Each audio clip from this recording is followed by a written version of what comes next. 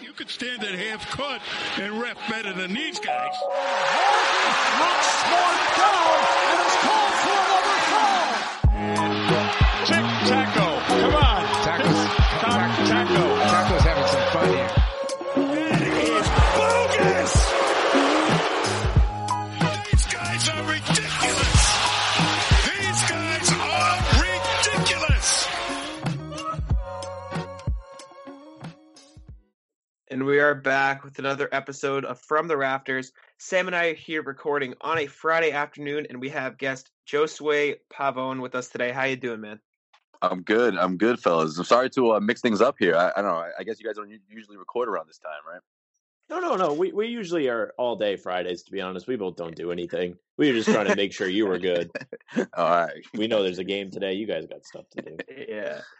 And speaking of the game today, as Sam deemed them, the COVID Celtics are kind of in the waters right now. What do you think's going to go on? Obviously, Robert Williams came down with COVID. Grant Williams and Tristan Thompson out because of contact tracing. How do you think the lineup's going to look tonight, Josue? Oh, it's going to be tough, fellas. This is going to be a really hard one because that 5 position, everyone's made a big deal, or a lot of the talk around this first 9-10 games has been about that the big lineup, the 2 bigs in Brad Stevens' lineup, and everyone's like, oh, it's inevitable that Brad's going to change it, but he's sticking with it, and then now he's forced to change things. I mean, unless he puts Taco in there, so it definitely does put a huge wrench into what they've been doing, especially someone like Tristan Thompson, who means so much to them. Defensively, the front court's defensive anchor, the front court's Marcus Smart, whatever you want to call him, that's what he is, and that's how important he is to this team. I thought that the last couple of games or the last couple of weeks have been a tough adjustment for him, but the last couple of games, he's been showing me more and more why he's going to be so valuable for this team, and it's only going to get better. So this to put a stop to that is, oh man, I mean, conveniently, if you're looking at the schedule and the grand scheme of things, okay, you're playing the Magic a couple times. You got a Bulls game in there. Yeah, you play the Miami Heat another time. But yeah, the next couple of weeks, you can sort of see what you got and try to put together some wins. It's not a really, really daunting task, but it just really pushes it's a setback, at the end of the day. It's a setback, and this team can't afford a whole lot of setbacks this year. And especially when we're talking about the Celtics front court and those 2 bigs in particular, and Robert Williams and Tristan Thompson and Grant Williams. Man, Grant Williams, to me, I thought overall he probably had his best game of the season a couple of nights ago, and now he has to wait a couple of weeks. It's tough, man. It's a huge blow. Especially like you said, considering everything they've been doing this season. Obviously, Thompson and Tice in the starting lineup, and then Robert Williams and Grant Williams off the bench. Those are 3 every night rotation guys that the Celtics are going to lose. The Williams brothers, I call them, exactly. Yeah, it's big. It's big, and it's tough because now Brad Stevens has to do something that he never planned on doing all season long, right? Instead of tweaking with lineups and seeing what mixes and matches and what sticks and what works best, he has to do something that's sort of, just annoying at this point. It's not going to help him in the long run. But the one player I'm curious to see what he's able to do, and hopefully he's healthy. I don't know if he's going to be available for tonight's game, but moving forward throughout the next couple of weeks, now that these guys are going to be sitting out, is Javonte Green, and I think it's not just because Brad Stevens started him those first couple of preseason games where he sort of led us to believe that maybe Javonte will make a significant leap, at least until Kevin comes back, right, and into his rotation. And then he went out. And I think he's interesting because, one, he can guard multiple positions, or at least a couple of positions, the wing position. He's athletic enough to keep up with guys. When that 3-pointer is falling, it's not pretty, but when it's falling, he's pretty valuable, or he can at least eat up, some minutes for Brad. But you're not going to, trying to find consistency in that's going to be tough. But now he's going to be sort of, a bit forced into it. If he's healthy enough, I would assume so, and that could be interesting to see what he's able to provide. No, yeah, and Javonte Green, like you said, played those 2 preseason games, and I've stressed this all season long and in the preseason. The Celtics really don't have that much depth at the wing after just last year being praised for how good they were at the wing. Obviously you have the Jays, Tatum and Brown have been amazing this season, but after that, Semi Ojeleye, who's I would argue power forward more than wing, and then Aaron Nesmith hasn't really played. Romeo Langford's obviously hurt, so Javonte really is that only real backup wing that Brad has shown an interest in playing at all. So with that being said, do you think now with this big man lineup being depleted, and we might see more Semi Ojeleye at the 4 or the 5 even, is Javonte Green going to be trusted to play those minutes, and how well do you think he will perform? I think he can definitely give you some valuable minutes off the bench. If I have to assume here, yeah, I'm thinking Shemi's in the starting 5 now. And again, what he's able to do defensively and on the open court, I think is why you have you have to have some bit of optimism here. I mean, because a lot of these guys, they haven't been in the league a whole lot, but Javonte is someone that's shown signs that he has things down to what Brad Stevens wants. Brad Stevens' system, and this is his chance to prove it. But again, health has just been this isn't his first setback, So, but in transition and especially defensively, I think that's been something the Celtics have sort of needed to improve on, and they're showing flashes of that, or at least against the Miami Heat, and to go against that team again this shorthanded is going to be tough. But to answer your question, I do. I think he could give you some valuable minutes off the bench. Again, the opponents that they're going to face is a big part of that. The Chicago Bulls. The Orlando Magic, though. I mean, now that's even a tough. That's a more of a daunting task now. When you lose so much size up front, and I would bet that Javonte would impress people more than most Celtics fans would think going into this game. No, yeah, I agree. Sorry, I was writing my thoughts down. Sam, what do you think about Javonte? Are you thinking he's going to see some more playing time? Do you like Javonte, or would you prefer more like Shemi minutes, giving Nesmith some? Well, Shemi has played great, hasn't he? He's been so much better than we expected, and it's been really big for the Celtics. To be honest, he hit 3 big threes in the was it Toronto or was it Detroit? Or was it even Miami? I don't know. There was one game. No, Detroit. I think it was the Detroit game. Yeah, he hit those 3 threes. Yeah, right off the bench. Yeah, he has been confident. He's made some big shots, and he's obviously a good defender. And now having him on the floor is not a handicap. He is someone that when either of the Jays drive, you can kick out to, and if he takes it, no one's cringing. Okay, it's a good shot now, and that's what you want from him. As far as Javonte goes, I don't know if there's really space for him in the rotation. Maybe there is, because let's see. You've got Pritchard coming off the bench. You've got Teague, who might be out. Who else comes off the bench at guard? Teague is out. Pritchard. Carson Edwards, man. That's really it. To the bench. Yeah, that's really it. Maybe he comes off the bench then. Nesmith, maybe. Even though, what do you think of Nesmith, Josue? Because it's tough to gauge how he's going to be. I mean, he's struggled to make his shots, but his form looks fine. Yeah, I mean, it's an incomplete at this point. And I think because we haven't seen him in instances where Brad could have turned to him, it just tells how unready he is. But that doesn't mean it's going to be a season-long thing. I mean, because of this situation, yeah, of course, I'm expecting to see him, but I don't know if maybe the tail end of these 2 weeks or maybe a couple of games into it, if he can, give you that spark against a team like the Bulls. Yeah, that's something that we could look forward to. But, yeah, I just think he's just still trying to find his footing. And a lot of that has to do with his injury, Right. No, yeah. I mean, he's looked just off at times, I feel like missing some defensive rotations, looking like he's hesitating on the 3-point shot when obviously we know he was a lethal shooter at Vanderbilt. So it's weird to see that they took him so early. And I've seen people on Twitter, at least, because, Twitter people are obviously the smartest NBA GMs there is. So, the experts. Yeah, of course. Like Desmond Bane, obviously the Celtics passed on. We saw Sadiq Bey torch the Celtics in that Pistons. So don't remind me. Yeah, so it's not a great look. Do you think Nesmith could turn out to be fine in the long run, or do you think it's actually a draft slip up that Ainge passed on guys like that? I think in the long run, yeah, because I mean, he's a shooter, and that's what the Celtics need, and that's the reason, a big reason why he was on their board. But I mean, if you look at his athleticism and his body, I mean, I just think defensively, he's just destined to be a good defender. I just think guys like that typically pan out. And one of the prime examples I thought going into his first year was Jaylen Brown. Even before he was selected, I'm like, man, this guy has Celtics, or at least Brad Stevens, written all over him. I mean, those are the kind of players that he loves. Brad falls in love with those type of guys because he knows that when push comes to shove, at the end of the day, they're going to give you something on the defensive end.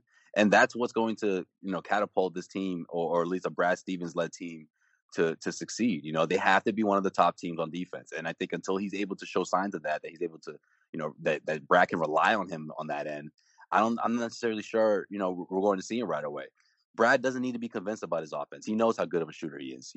It's that the defense is what's going to get him on the floor and keep him there. And so far from what I've seen, he's checked all the boxes, and there's nothing concerning, I would say, at least up until this point. Yeah, I mean, obviously it's tough, especially when Saddiq Bey plays the Celtics. So it's that was my guy before the draft, man. I was like, man, I would love to draft this guy. Mm-hmm. But Neesmith's not bad. Again, we have to wait. That was my first choice, but I'm not ready to say, aha, I told you so yet. No, yeah, exactly. I liked Bey, and I like Desmond Bane too. He looks solid to me, but he's been great this year for those guys, huh? Man. Yeah. So they traded him. Yeah, they did trade him. That's right. Just like they traded Tybal last year, who looks solid for Philly. But speaking of rookies, Josue, are you on the fast PP hype? Are you on the train? Like, what's your thoughts on Peyton Pritchard? First of all, what's your preferred nickname? Yeah, we'll go with Peyton that. Pritchard.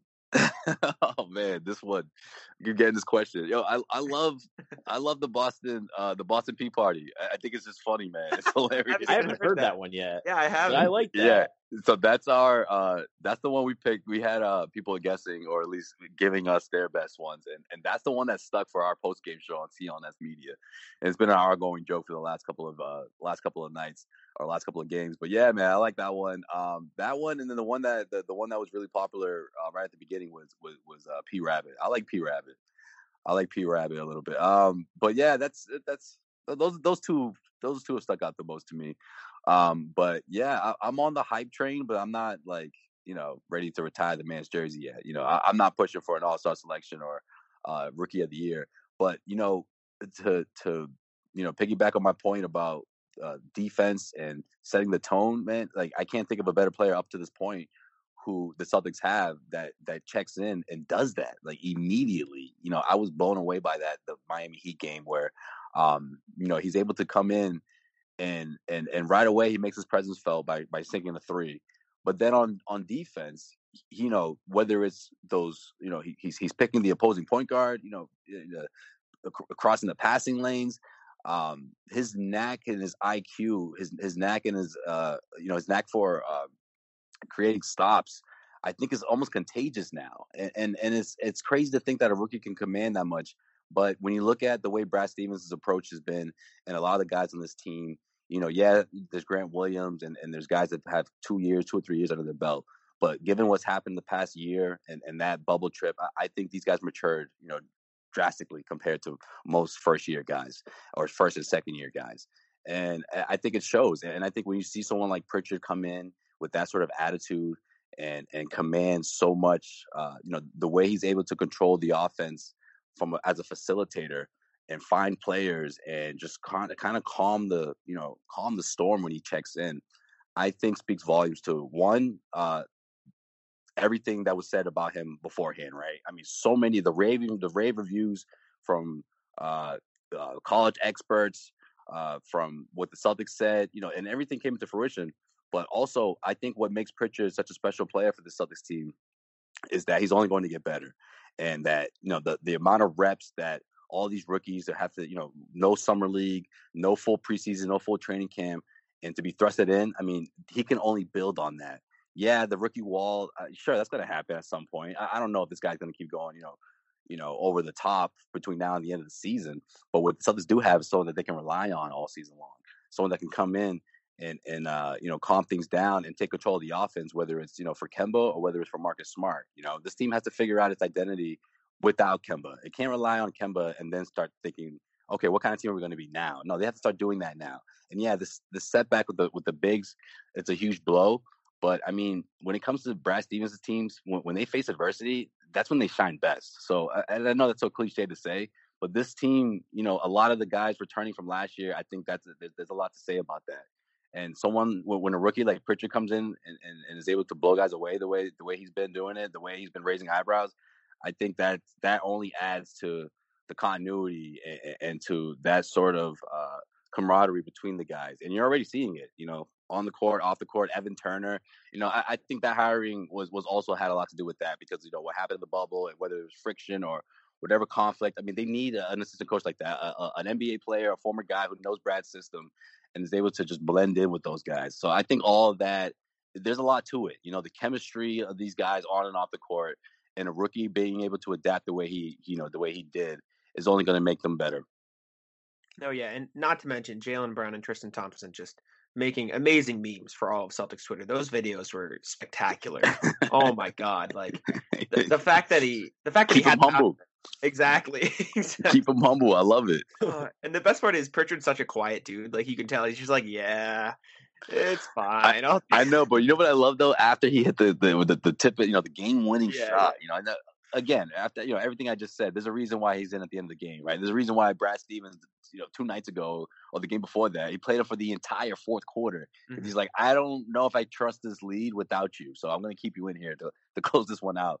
But yeah, I mean, after he hits the tip in the game winner, he goes back to he's looked like a little kid, man. They're all jumping on him and everything. He's just like he can't even contain himself, but he's trying to, and it's great, man. It really is. Someone like that, it's a special story because it's a underdog, it's a late first round pick.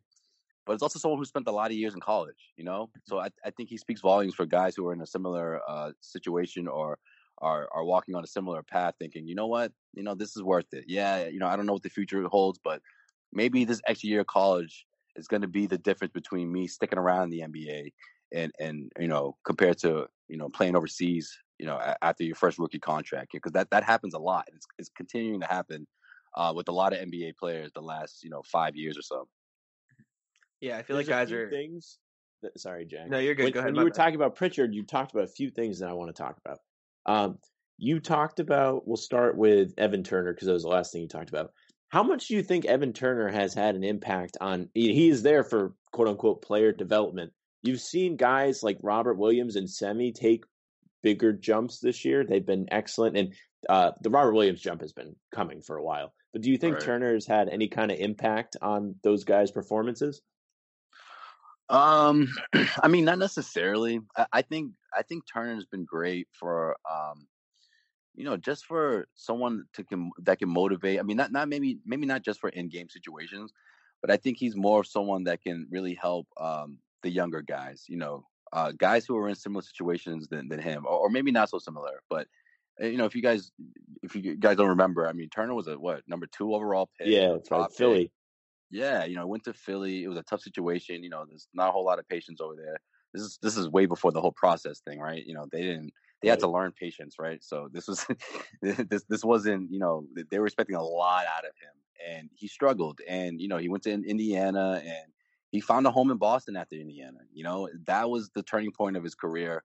That's what essentially got him paid, right? He got that $50 million. He got a huge contract. Yeah, and everyone was like, "Damn, it's tough to see him go," but like, congrats, man! Like, go make your money. Like, go sign that right away because I get it. At that time, a lot of people are getting a whole lot of the new NBA TV deal just landed. So, but that was huge for him, and it was a testament to maybe it was a bit overpaid, but I think it was a testament to what he did with the Celtics and on the national stage, everyone saw that. So the ups and downs, the grind of the NBA season, the emotional toll it takes on young NBA players. I think a lot of what Evan's role is to help with that. Yeah, on the court stuff is also key. I think he plays a part in that as well. But I think emotionally, he can help these guys a lot. So maybe someone like Robert Williams is a good example. I don't know if the level of pressure is the same in terms of what they both went through, but those first 2-3 years in the NBA, questioning yourself maybe a bit, man, am I going to crack the rotation? Maybe this isn't the right play. Not to say that Robert Williams think about leaving the Celtics, but I think that those are thoughts that are common. And I think someone like Evan Turner, along with, of course, film and evidence can sort of help weave through those sort of thoughts and those up and downs, and I think he's played a role in that for sure this year with this team. Yeah, that for sure. I'm so happy to see those guys be playing better because this team is not a team that had a ton of cap space to work with. As we know, after Hayward left, that was the whole thing. So having guys that are already on the team step up and be better is huge. And the second thing that you talked about was the Celtics play best when like their backs are against. Or what did you say? You said like they rise to the occasion. Oh, when they face when they face adversity. Right. So my take has forever been, and Jack can attest to this. He probably knows what I'm about to say. I know what you're gonna say. The Celtics do this thing under Brad Stevens where they play to their competition. Yeah. And, Yeah. Yeah. That's why they lost last week to Detroit, and honestly, that's why I feel they lost in the conference finals as well. But I mean, isn't that weird? Do you have any idea what leads into that? Is that Brad's fault? Do you think? Do you think that's the young players like taking it easy because they see a bad record? A little bit of that. Yeah. I think it's the fact that, you don't have a whole lot of experienced guys. Of course, last year a lot was made about the average. When you average everyone's age, it was by far the youngest in the NBA. So I mean, it's a little bit to that. Obviously, they're not your average second, third year guys. A lot was made about Jason and Jalen and what they went through going to a pair of Eastern Conference Finals. Their first 3 years in the league. That makes a difference for sure. But I mean, I would say honestly, when it comes to the Celtics, like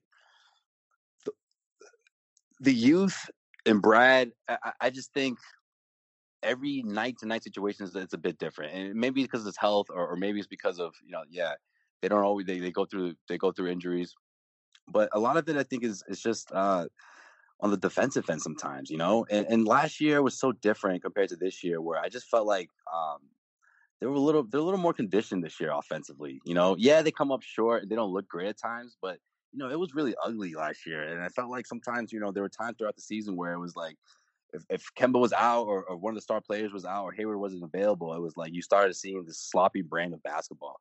And sometimes that could rear its ugly head, but then they would rise to the occasion when they play a team like the Los Angeles Clippers.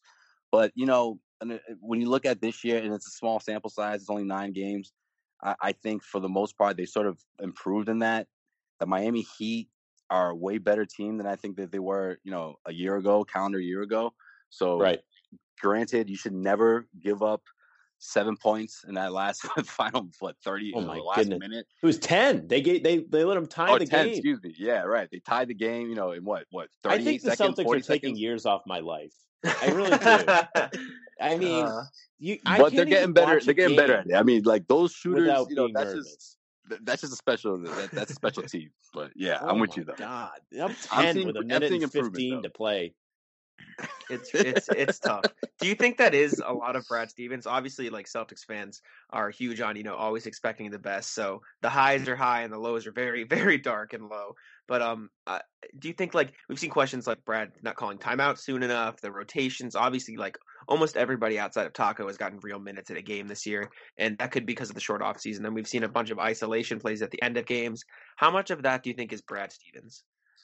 Oh, well, it's definitely Brad. I mean, the beginning, I thought that he almost wanted these guys to figure things out on their own. And I think you saw a vast difference this past week where he's actually calling plays, in crucial situations where it was like, that used to be your thing. You used to be the guy out of a timeout will come up with these plays that no one could, ever anticipate.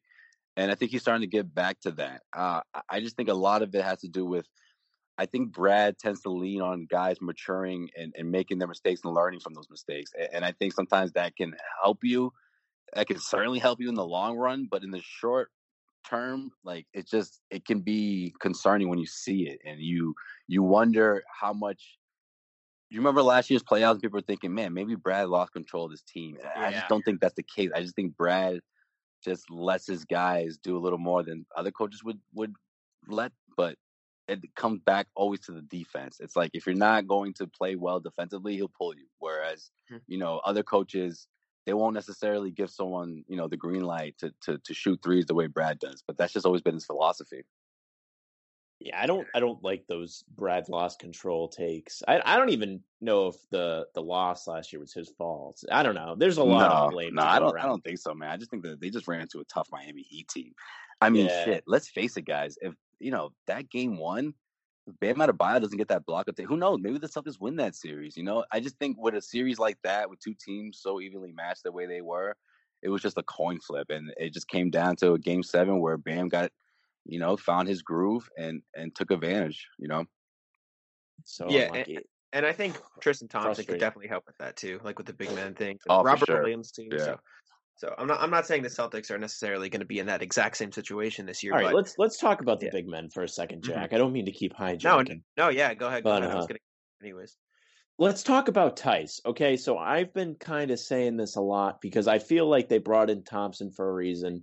And if Robert Williams continues to play like this, how realistic of an option is Tice to be a trade piece? What do you think that the chances of that are? What do you think he would be getting in return? Yeah, that's the thing, man. I don't know if he has a whole lot of value. That certainly crossed my mind. I just don't. I'm not sure yet where his value is, and I don't know if the Celtics would be in their best interest. I mean, maybe by the trade deadline that changes. Maybe it does, but right now this is his. He's gonna get all the minutes he can handle, right? So maybe that's certainly an option, but I just think right now today it's just I don't know if he has a whole lot of value. He was exposed against the Miami Heat. Let's face it, the NBA playoff, that's where you get to really showcase your skill sets. And the first couple of series, I thought he looked. I just think he was exposed. I think it hurt him in the long run in the sense of where he stood amongst the top NBA bigs, which isn't way outside of like top 30 or whatever. But I mean, I just think when you couple his age, injury history. He has he's only been in the league for a couple of years, but was he 26 when he came over, so but again, a hot streak, a hot 3-week span. Who knows? You put your value up to a place where it's never been before, and you dangle it over teams that are looking for a big or looking to replace one. And hey, Daniel Tice, the numbers don't blow you away sometimes, but on the floor, I mean, he can be someone He's a good player that can give a team a front court, someone that can set hard screens and play hard for you, So yeah, he's a good player. Yeah, I'm a fan of Tice. I just feel like he might be the odd man out. I think in the long run, for sure. Yeah. I think in the long run, the way this team is playing right now. But do you have a problem with him shooting threes? These guys got to stay healthy. People complaining about that. No, I don't. I've gotten into it. I think it's important. Yeah, I got into it. People, I'm like, man, are we still having this conversation? Centers shoot threes now. Okay, it's been like 10 years, or more. I mean, I would say there's been at least 10 years where we all saw where the game was progressing, at least, right? And now it's like, yeah, well, I don't like the way it looks. Well, look at his numbers. Look at the improvements he's made. I don't think it's something that I don't want to see him do an ISO play and jacking up threes, but when that shot is he had open, an ISO in crunch time the other day. He had a Euro step that missed. I think that was during that 10-point swing in the last minute. Yeah, that was a mess. But yeah, you don't want that. But I don't see why people say that, because he's improving in that aspect, and teams are going to encourage that. So no, I think that's going to help him, and I think you're going to see, and for fans who don't want to see it, you can start cringing now. You're going to see more of that in the next couple of weeks. So get ready for that. I hope he does, and I think he's a decent shooter. I think he's actually a better shooter than his numbers would say. For some reason, I don't know. I just feel like it's going to go in when he shoots.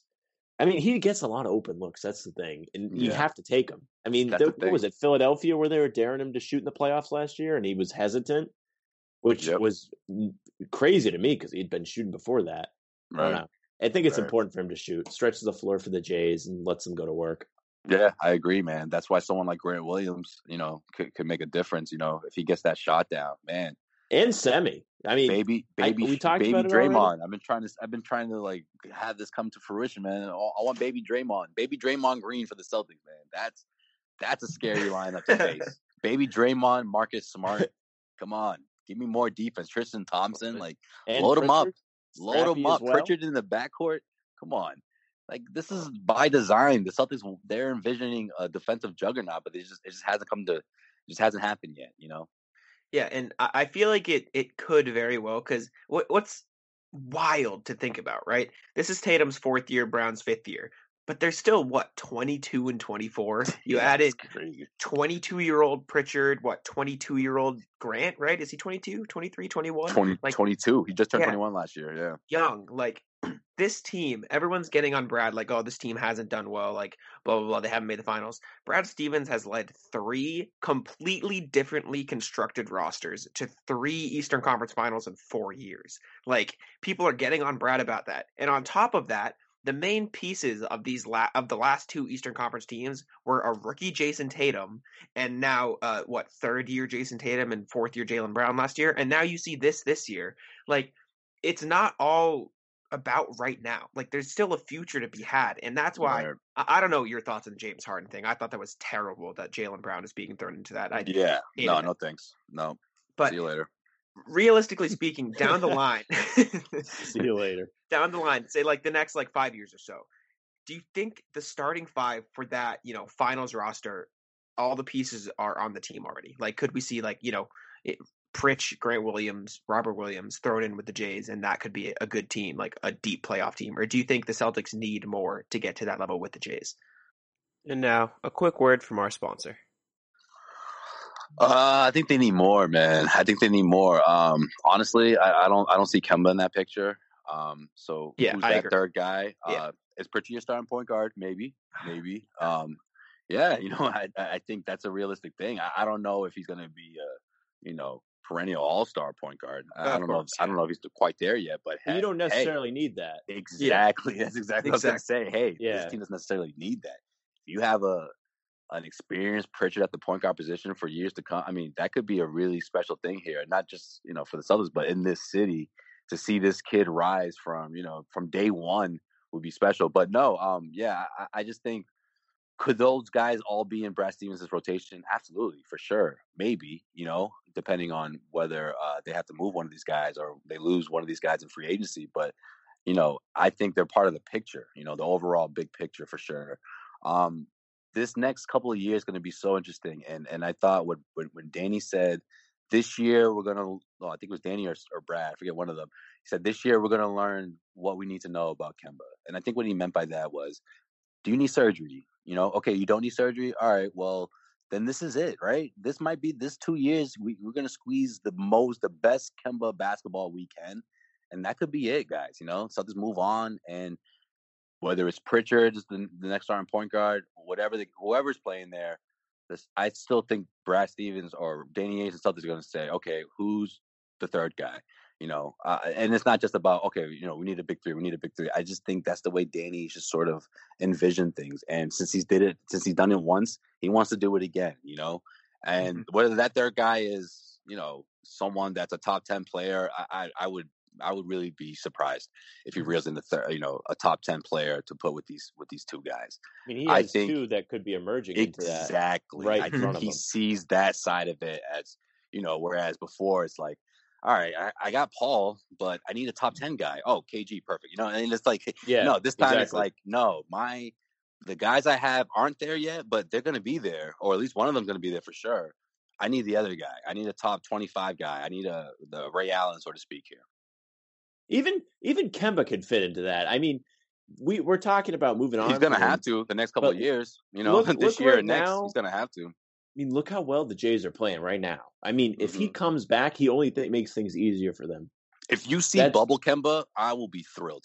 I'll be thrilled. Exactly. Honestly. I agree.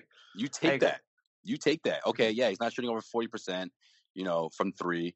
What is it, 42 from the floor? Yeah, but he's still a threat. He's still a 3-point threat. He's still a threat at the rim.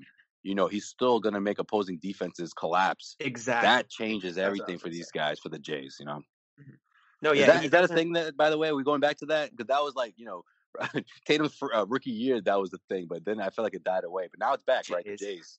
They're just playing so well. It's just an easy way, I feel like. I like it. But no, yeah, Kemba, people forget. I know Sam always says this. People forget. Kemba started in the All-Star game last year. And the best part is you don't need him to play at that level anymore. People forget that he's had this knee surgery. He's had problems with his knees for years. This isn't a new thing. He had these problems in his career back to the Charlotte Bobcats days. So he's had these problems with his knees. Kemba played really well last year, But with the jump that Tatum and especially Jaylen Brown took this year, there is no need for Kemba to play at that level. It'd be nice, like it'd be great, but I don't expect him to do that, and we don't need him to do that.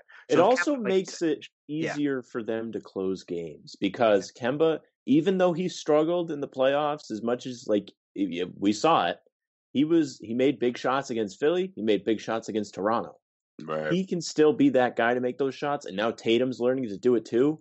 And I mean, I always have confidence in Brown. I don't know why. Every time he shoots, I think it's going in, especially right now. But even before, I feel like he's a tough mental guy as well. So I think he's got the clutch gene. You've got 3 guys potentially that can be game-winning shots, and then you can use them as decoys if you want. I mean, it's just easier to get looks down the stretch Right. if you've got Kemba.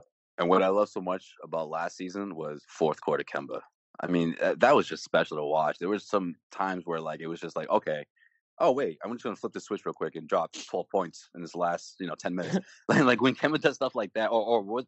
Maybe it was just more second half Kemba, right? Because there were so many games where it was like, I don't know, he goes like 2 for 5, 1 for 3, and then right after halftime, oh, okay, I got it, guys. Boom, I'm gonna take over, and then that's where the 20 points would come from, and that alleviated so much pressure from those 2 guys before they had to be those 2 guys that they are now, So now that's going to alleviate things to a level where it's like, man, this guy comes in the fourth quarter and we're going to close out these teams. So there is no, you come back from 10 down the last minute, Miami Heat. No, not this time, It's like, that's why I think fourth quarter, late game execution can struggle. The Celtics struggle a lot with that. And yeah, of course they did it last season with Kemba, but it's just much harder when you don't have an all-star point guard at the helm, man. Like, I think Celtics fans and people, and look, the Celtics sort of, they sort of proved me wrong in a way, at least early on. But I just thought people overlooked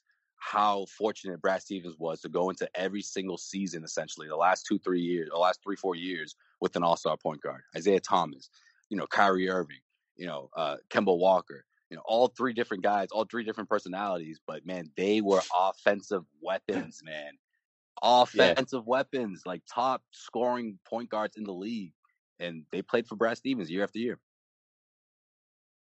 Oh, no, man. yeah, it's great. Celtics fans are spoiled at this point with all-star point guards. Like I We're said, always like 3 spoiled. different We're ones. spoiled. Seriously, man. Boston it's fans crazy. are spoiled in general, but Oh yeah.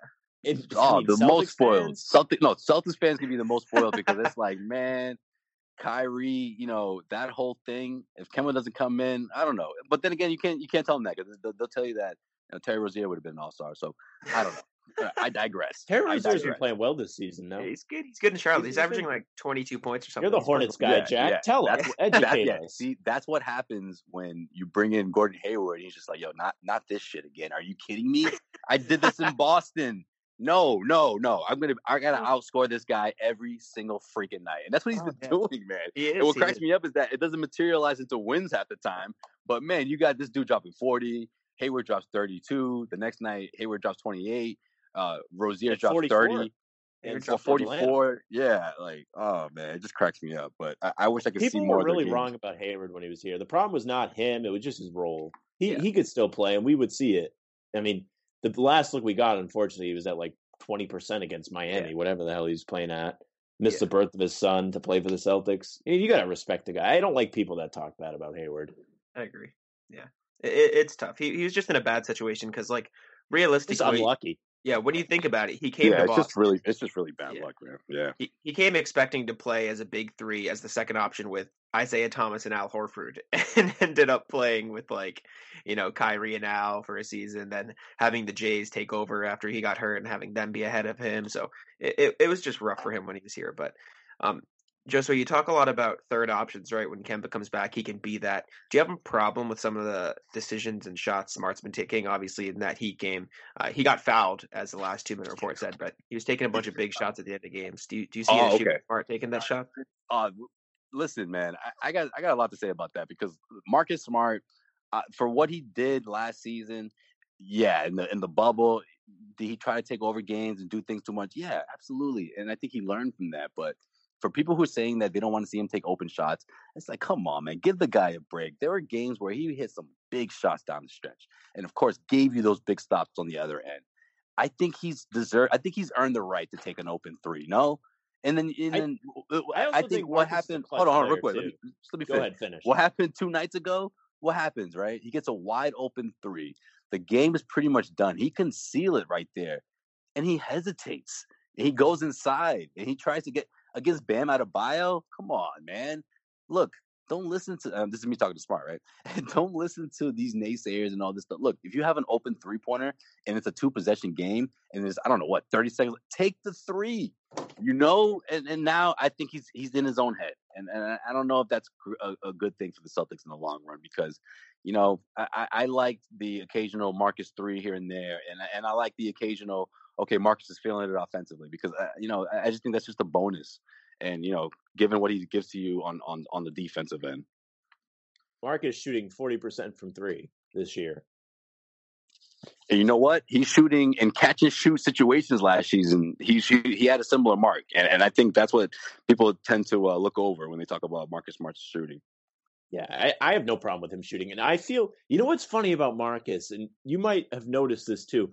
Anytime the shot clock is going to expire, I feel like he makes it at least 70% of the time. I feel like he knows in his head, like Right. You're talking about him doubting himself. He knows he's got to take this 3, so he's got no doubts, and he's just completely focused on putting the ball in the basket. I mean, just do me a favor. Next couple weeks when you watch him play, if there's shot clocks expiring, just pay attention. Just think about me if he drills a shot clock 3. Well, it used to drive me crazy when it would get down to like 4 or 5 last year, and then he's like, "Oh wait, I got to dribble this thing through." It's like, no, Marcus, get rid of the ball, man, or make a play. And he would start dribbling through players, and I'm just like, no, but not making his way towards the hoop. That's what used to drive me crazy. And now I feel like he's being much more careful with the ball, because everyone's he's under a microscope now. And I think Pritchard has a little bit to do with it too. It's like, man, this guy's balling out.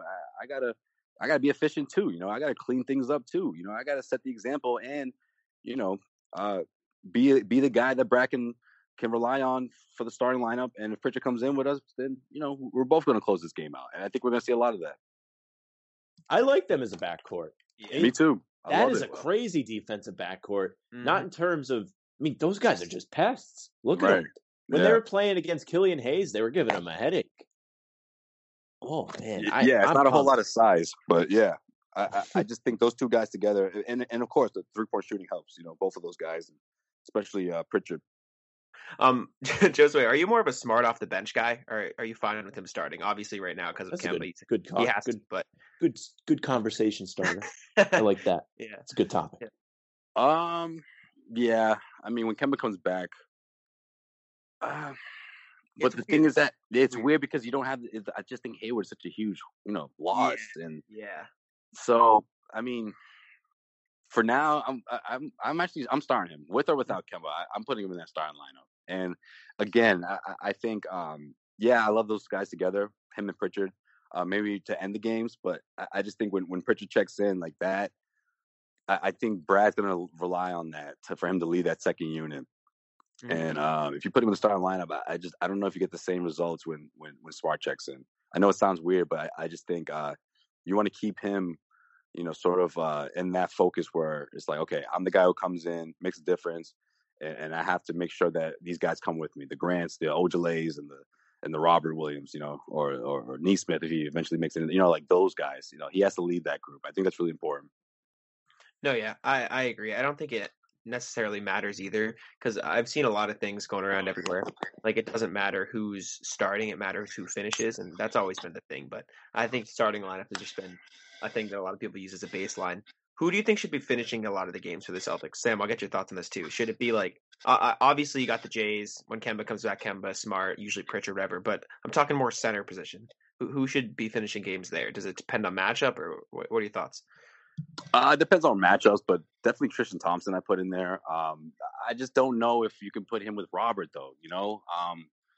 I like the ideas of some situations to keep Robert in there, but it's back to the double big conversation. Is that the way you close the lineup? And I just think it's so matchup based that it's tough to say. But for Tristan Thompson and for Robert Williams, if you have a lead, I like those guys closing it. And I think Robert Williams, the more reps he gets, the more reliable he'll be. I just think Robert is the kind of guy who doesn't shy away from the big moments. I think almost every moment on the floor is just he takes it. It's all the same to him, And I think it can only get better because some younger bigs you put them in that tough spot and they hesitate or they think too much. And I haven't seen that hesitation from Robert yet. I saw it in the preseason though, and I was like, man, what's all this talk? He was talking about how experienced he feels and how someone like Al Horford had a profound influence on him that people don't know about. And then he just did like a 180, like a week or two after that. I'm like, oh, okay. So he was playing possum. Yeah, exactly. So we'll see. I think this is like a cop-out answer. I said this to you and Danny on Within Heckling Distance, Jack, but I just think it's situational. Just whoever's playing the best that day is your guy at the end of the game. But if I had to take somebody for a season-long answer, I would say Thompson, just because he has the most experience. He's played in the finals, won a championship, things like that. He was on those Cavs teams. That's probably your best bet. Right. But I like Robert Williams too because he's been a game changer when he's been in the game this year. Consistently a spark. So I don't know. It's a really tough ask. I'm going to stick with whoever's playing the best that day is your answer. Okay, so Joe Sway is back. His building is safe. No fire alarms going off. So Joe Sway, every time we've got a first time guest on the show, we usually do a nice end of show wrap up. We ask you a couple of questions about your Celtics fandom career.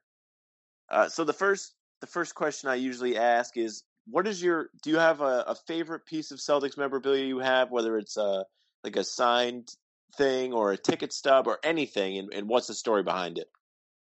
Oh man, that's a good question. What do I have? I mean, I don't really have anything that too crazy. I mean, I guess jerseys and all that. I had a Pierce bobblehead that I bought when I was a kid. It was one of those things where I was so pumped up about the game that on the way out I was like, I have to get something from the store. And I think I was 16, 17. I must have been like a sophomore or junior in high school, and with $20 in my pocket, the only thing I could buy was the tiny bobblehead of Pierce. But honestly, you know what though? What means the most to me, I mean, I don't know if it necessarily falls under this category, but I'm probably gonna say it just because I've kept it. A couple media passes, my initial, some of my first games that I attended, and obviously those are special to me for personal reasons. But I would say what was so special about those first 5 to 10 games were the players that I met, and what I mean by that is some of the greatest players that ever played the game. Kevin Garnett, although he wasn't active, was one of those guys as a member of the Minnesota Timberwolves. His final year, 21 seasons, he came back. That happened to be his final year, happened to be my first year on the beat as a part-timer for WEEI.com. And then right before the new year, Kobe Bryant played his very last game in Boston.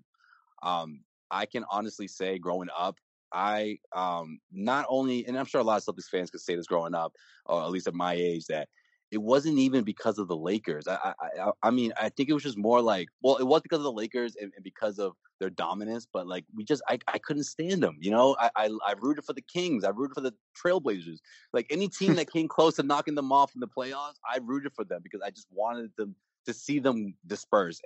But it's interesting because as his career continued, obviously the rivalry resparked between the Lakers and Celtics, but after all of that, I built this newfound level of respect for him because I saw his whole career play out, and I was like, man, this guy did it. This guy, without Shaq, said he was going to do it and then won more titles. This guy, took this team as far as he could, and still wanted to keep playing more, those last few years of his career just to prove to himself that he could still do it. It wasn't about championships anymore. And I started to just respect him for that and for his love and for his passion. And honestly, man, this is 2 or 3 years ago, I would sometimes watch his interviews for as motivation for things, for goals and things I want to achieve in my life. And it's amazing because the sort of 180, so to speak, as that kid who watched Kobe Bryant to this man today, and all this respect that happened in between all the years, and then for his passing this past January was wow, it's gonna be almost a year. I can't believe it. Yeah, I was thinking in my head, that's like, crazy. wow, it is almost a year. Yeah, I was gonna say 10 months ago. I was like, wait a minute, no, we're in January now. It's wild. So obviously that those media passes mean a whole lot more now. That's what I'm trying to say. After he passed last year, but yeah, I'll go. That's with an that. awesome I'll go answer. with those media passes. I'll go with those. I'll follow up to that. This usually isn't something I ask, but I don't keep every one of those. By the way, I don't want people to think I'm one of those guys who's like, oh my god, I have every media pass I ever. No, I don't keep all of them. But some of the special ones and the ones on the road, I'll hold on to those. I'll keep them in my my laptop bag, and they'll just stay there for as long as I feel like. That's awesome. So let me follow up. You ever like geek out over any people that you've got to interview? Anything like that? I know you're not supposed to as like a professional. You know what, man? Jack and I always feel like, if we had that chance, we'd be like, oh my God, like this is really him. Bro, no. Honestly, man, the only person was Kobe, man. And it wasn't even a one-on-one, it was a scrum. And it's so funny because I was from day one, man, I'm never afraid to ask questions. So of course, I'm like, man, I gotta have something for Kobe, man. Man, when I tell you I stumbled my question to get it right, oh my gosh, man! Like it was like the worst of the worst. Like Celtics beat writers, everyone's been there, right? Because you have to jump in there. You don't know if you're next. You don't know if you'll ever ask a question. So once you have the floor and everyone's quiet, it's like, okay, here we go. Sometimes you stumble, but the way, again, a rookie beat reporter, I don't know, game 3 of his life. The way Kobe would stare at you as you ask a question, man, it was like he was looking at your soul, man. Like I'm kidding. Like I know it sounds like a cliche, but like that's how intense he was. I believe it. It's so funny because I watched so many interviews of people talking about that moment, and so many people said exactly what I've been saying. It's like nothing else. When you have his undivided attention, it's like it's just you and him. Like nothing else matters. And I felt that, and it's just funny, man. Like I watching it, I still cringe. You hear me stumble it, and Kobe like actually starts helping me. He's like, the city that's most emotional. Like that's pretty much what the question was. Is Boston the most emotional city outside of Philly? Because he kept saying, the quote unquote Kobe tour. That was the most emotional. So my question, what I was trying to say was, is this the most emotional stop outside of Philly? But I wasn't saying it that way. And he said it perfectly for me. And I'm like, yes, that's what I was trying to say, Kobe. That's it. so I think that's the only one. Is Kobe. Did he say yes?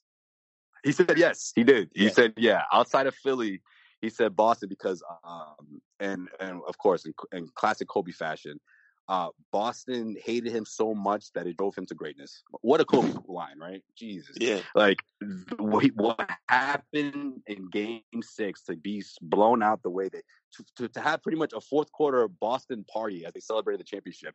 It was the most like gut-wrenching, heartbreaking moment of his life, not just career, of his life. So, coming back to Boston, reliving that, and of course, obviously getting the last laugh or whatever, so to speak, in 2010. All of that meant so much to him that, he brought his daughters, he brought his family. He wanted his family to soak in Boston and that love. And look what happens. Of course they booed him, but he got a standing ovation during the player introductions. And then he said, as soon as he touched the ball, as soon as he heard the boos, he was like, yes, now I'm home. Like it made him happy. Like, I don't know. It's just, it's a testament to his fight, that heart, that drive, all that, man. I love it. All that it always resonates with me. That's pretty great. Okay. So sorry, man. Next? I can go on and on about that stuff. Nope, no problem. You do what you. This is why we ask. So let's see. Next is, do you have a favorite? I think we usually go in person first. Do you have a favorite game you've been at? I mean, you're in the media, so you get to go to a lot more games than the average person. But do you have any favorite game or moment you've gotten to be in the Garden or somewhere else for the Garden or wherever? Yeah. Yeah, man. I have 2. All right. 2 that I have. I don't want to leave the other one out, so I'm gonna mention both. Go ahead. This one I might have to give the edge to because of what happened to him before, and that's Isaiah Thomas scoring 53 on the Wizards. Just incredible performance. He just lost his sister. The crowd, like playoff game, like that atmosphere. It was just everything about why we do what we do. Honestly, you report on an amazing game. there's an incredible backdrop to that game leading into it, and then the center piece of that story has the greatest game of his life. Like, it's just, that's what it's about. I mean, like, telling a story about something, telling a story about the game from an angle that's really unique, I guess is what I'm trying to say. So I think that I'm going to say that one for sure. And then another one, just because of the crazy turn of events, and I was on the road, and these guys dropped confetti, the confetti game, man. Philly fans are the worst, man. When I tell you, well, at least from the cities that I've been to, I've covered the Celtics on the road, and at least 6 or 7 cities I've been to on the road. And Philly, it's by a mile, man. Those guys, and it's passion. Obviously we can relate to that here in Boston, but of course, to see them go off, and I'm telling you, bro, like my coworker Nick Gelso of CLNS Media can attest to this. I looked at him and I'm like, his foot was on the line. There's no way that was a 3-pointer. He's like, "Are you sure?" I go, "Bro, I saw it with my own eyes. I don't need to see a replay, because they took a while to show the replay." And then they show the replay, and everyone's like, "Yo, you're right. So then I'm like, okay, they have to get this one. They're not going to mess this one up. But then I'm like, wow, look at everyone celebrating. And then they get on the PA and they announce it. And then Celtics, the rest. Celtics came back and won it in overtime. Yeah, that one's up there too as well. That's special. Oh, man. I can't imagine if that happened here. I guess that's why you just don't drop confetti. No, right, exactly. They don't do that here. Like, that's what you get for dropping confetti after winning a playoff game. Like, that's what you get. Seriously. And I hope they don't still do that, or will do it whenever the fans get back to the arena. But yeah, man. I mean, 3-1 lead. The Celtics were the Sixers were heavily favored against the Celtics. I remember that, series. Yeah. And I'm like, yep. This is what, I had the Celtics winning that series, and people in the media room looked at me like I was crazy, man. I was just kind of like, I don't know. I was kind of like, all right. I'm just going to, you'll see. And, of course, Celtics won in 5 games. So that was incredible. So the next one is, it's similar. Do you have a favorite memory regarding the Celtics? Can be from any time, just not a championship. So like any moment. A lot of people will say the Isaiah game that you said. The Marcus Smart double charges is another one we get a lot. Yeah, anything like that.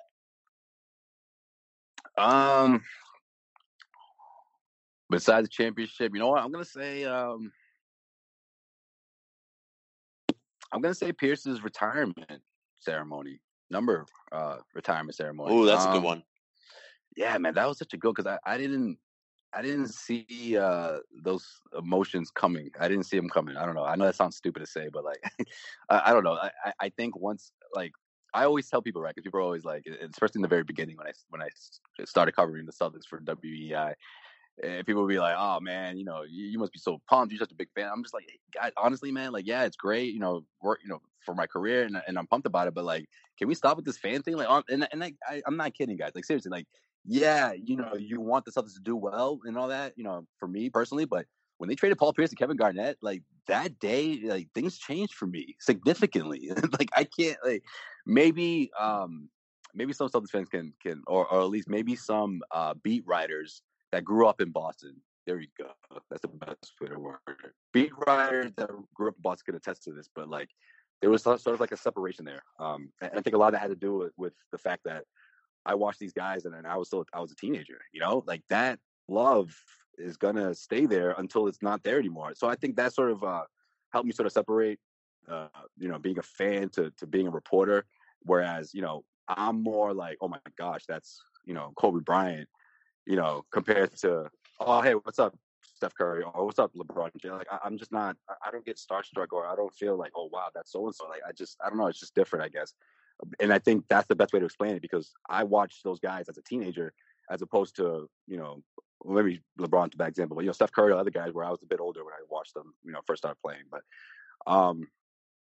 yeah, I mean, to answer your question, I guess, yeah, I'll say the retirement, because when that was unfolding, I started thinking about how many games I went to as a kid, how many times I saw Paul Pierce play. And I got a little bit of this the last game he played, as a member of the Clippers, but I think just seeing that number go up, I sort of just relived so many countless memories of, screaming at the top of my lungs, like, going to see Pierce before KG, before Ray. That was the main attraction. You go to see Pierce, and shit. I can still remember telling you. I can still remember how it felt to see a Celtics game where Pierce wasn't playing. I had never been to a game where Pierce wasn't playing. And I remember the first time one of those 2013 games where it was the first time I went in there, and I'm just like, yeah, this is different. I don't think it'll ever be the same. So, in a long-winded answer, that's the biggest reason why I would say that night or being in that moment meant so much to me, because I think it just made me realize how special those years were watching Pierce, how different it was seeing him leave, and still watching the Celtics. I guess the best way to say it is the progression I made, I guess, from Celtics fan turned media member.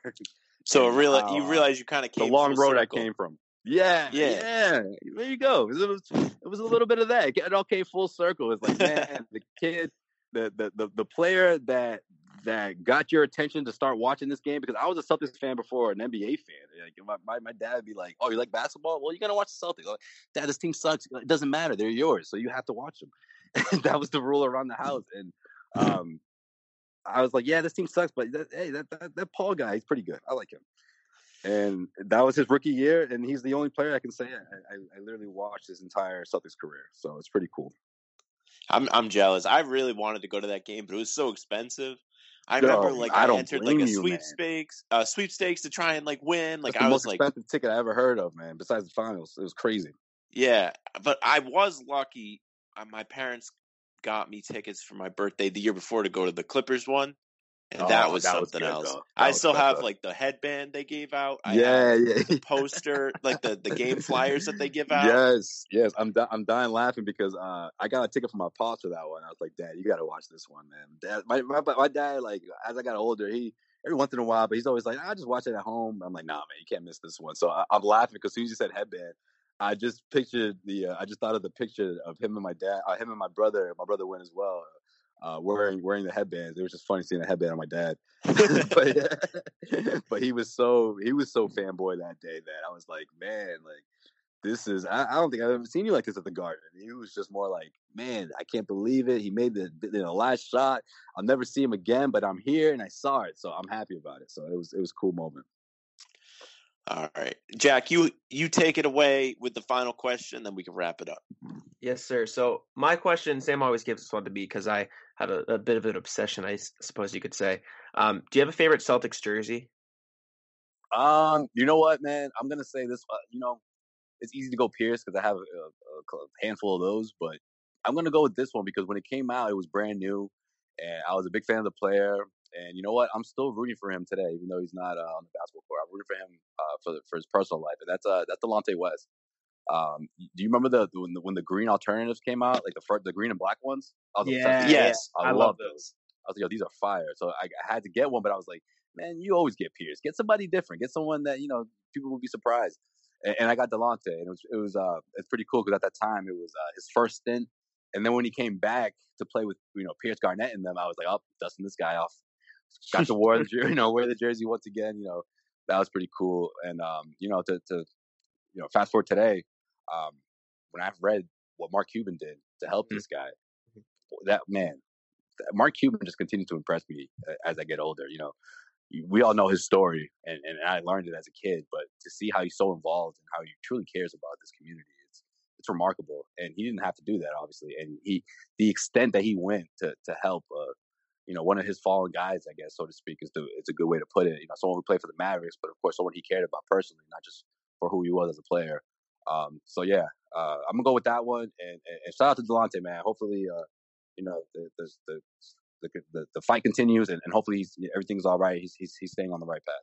No, yeah, for sure. Mark Cuban's a legend. He does so much for everybody. Oh man, that's someone I gotta start reading up on his books. I need to read a Mark Cuban memoir. I think that's what it is. Because he's got so many hidden gems and so many relationships with people across the world, and that it would be interesting to hear his stories, his crazy stories and how he got to be who he is.